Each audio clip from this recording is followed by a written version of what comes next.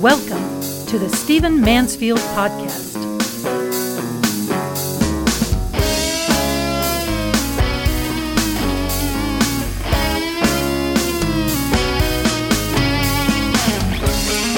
Well, welcome to the Stephen Mansfield Podcast. Great to have you with me. Listen, I want to dive into a continuation of what I was talking about last episode. In the last episode, I said there's a way of viewing history. There's a way of understanding that things moderate, things change.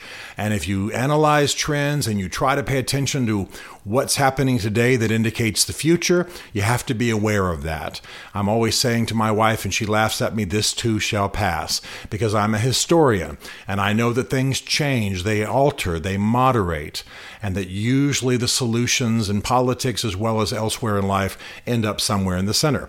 So let's continue on that theme. I want to talk to you a little bit about how to view history and about what's happening in our economy. Now, most of the economic news today is bad, right? Gas is averaging $5 a gallon, and the stock market has just declined massively this very week that I'm speaking in. Excuse me. And there are just a lot of things that are not doing that well. We've seen the economy hurt. Inflation is high. We could go on and on. Of course, keep in mind, folks, it's an election year, and so those who want to change things talk about how horrible it is.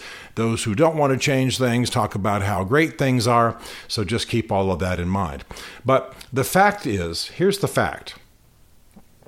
We are actually at a time in American history when the economy is serving more people well than ever.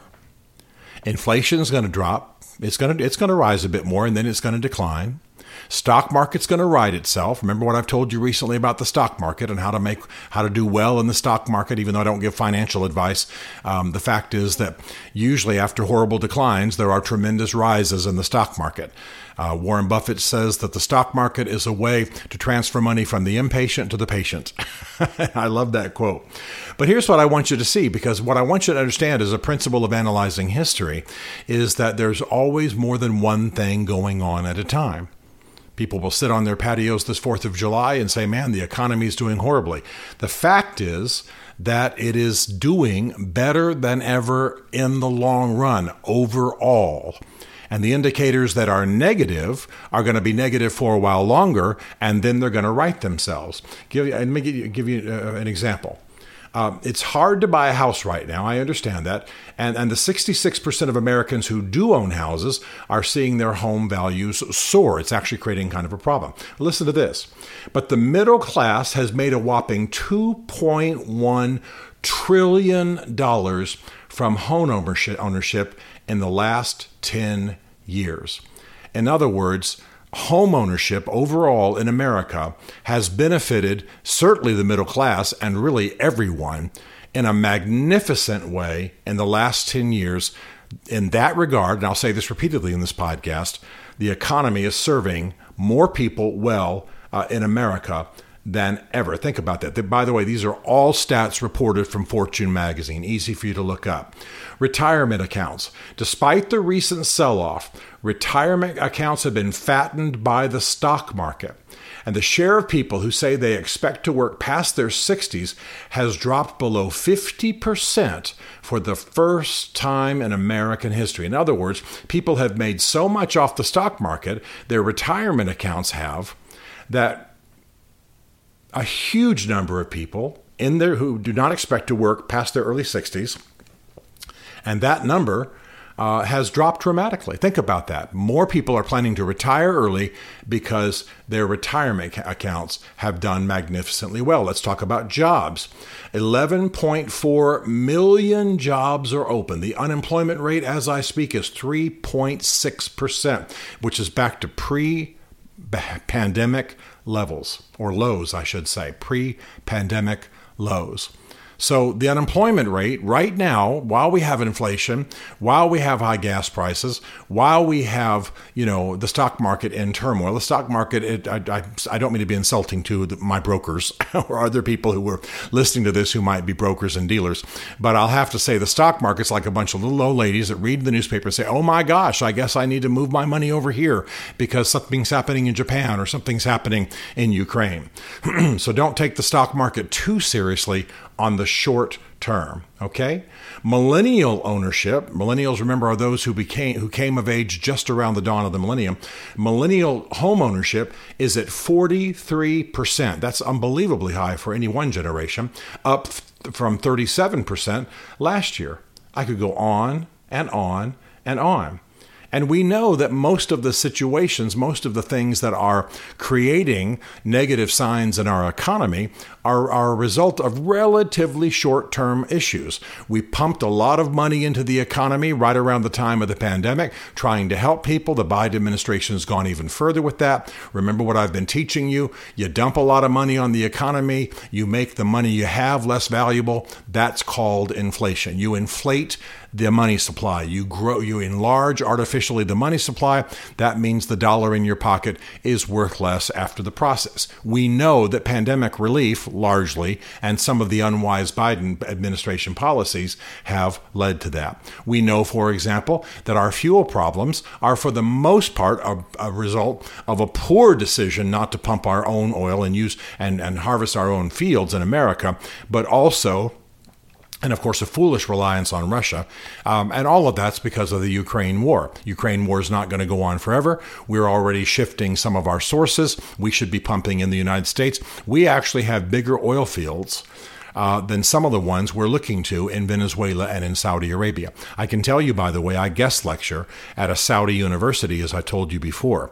And they have a magnificent, brand new MIT type of University of Technology. And why is it there? Why did they build it? Because they know they're running out of oil. So us running to the Saudis, running to the Venezuelans, running elsewhere, is not going to do us a lot of good. We want to avoid Russian oil, but we have a lot on our own. We just need to pump. And there are ways we can pump without killing the lizards or killing the spotted owl or whatever it is we're concerned about. Hey, I want to take care of the environment too, but we're smart enough to do all of this, okay?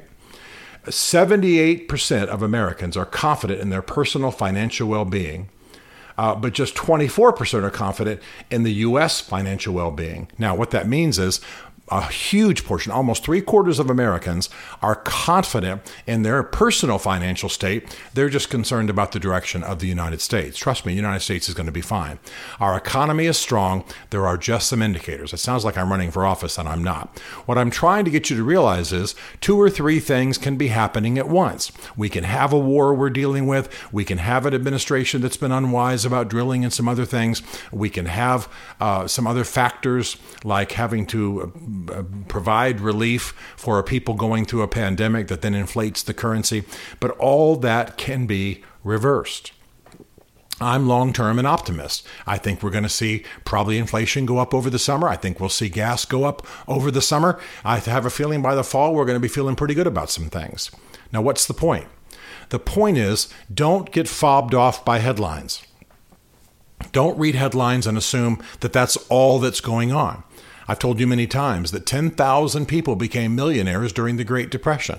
So there was more than one thing going on at a time. Not everybody was hurting. Not everybody was jumping off of buildings in New York City. In fact, no one did. In fact, the truth is that a number of things were going on at the same time. And a lot of people prospered during that time. And not just millionaires, but the middle class prospered. Talk to those who may be still alive from that era, or read the books by those who lived through that era, and you'll see what I'm talking about. So what I'm urging you to do in this podcast is to consider this lesson from economics. More than one thing is happening at a time, almost always in history and in our economy. And that's what's going on now.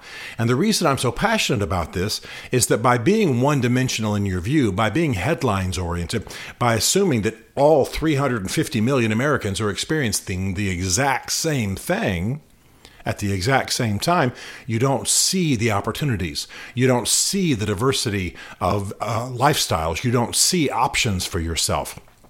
You don't believe that you can manage your affairs and prosper and grow. And I don't just mean economically. Rarely is just one thing happening. There are variations on a theme. There are a lot of things happening at one time. So right now, despite gas prices, inflation, etc., the stock market being in turmoil, right now, the United States economy is serving the American people better than it ever has. And I think it will continue to. So try to see history, try to see our times, try to see news cycles as multifaceted and understand them as a diamond that you turn to see the many facets. It'll make you a better leader. It'll make you a better investor. It'll make you a person who's able to navigate the tides of our times in a way that is good for you and good for those you serve. Stephen Mansfield is a New York Times best-selling author, a popular global speaker, and senior fellow for public leadership at Palm Beach Atlantic University. His groundbreaking books on faith and society include The Faith of George W. Bush, The Search for God in Guinness, Mansfield's Book of Manly Men, and Lincoln's Battle with God. Learn more at stephenmansfield.tv.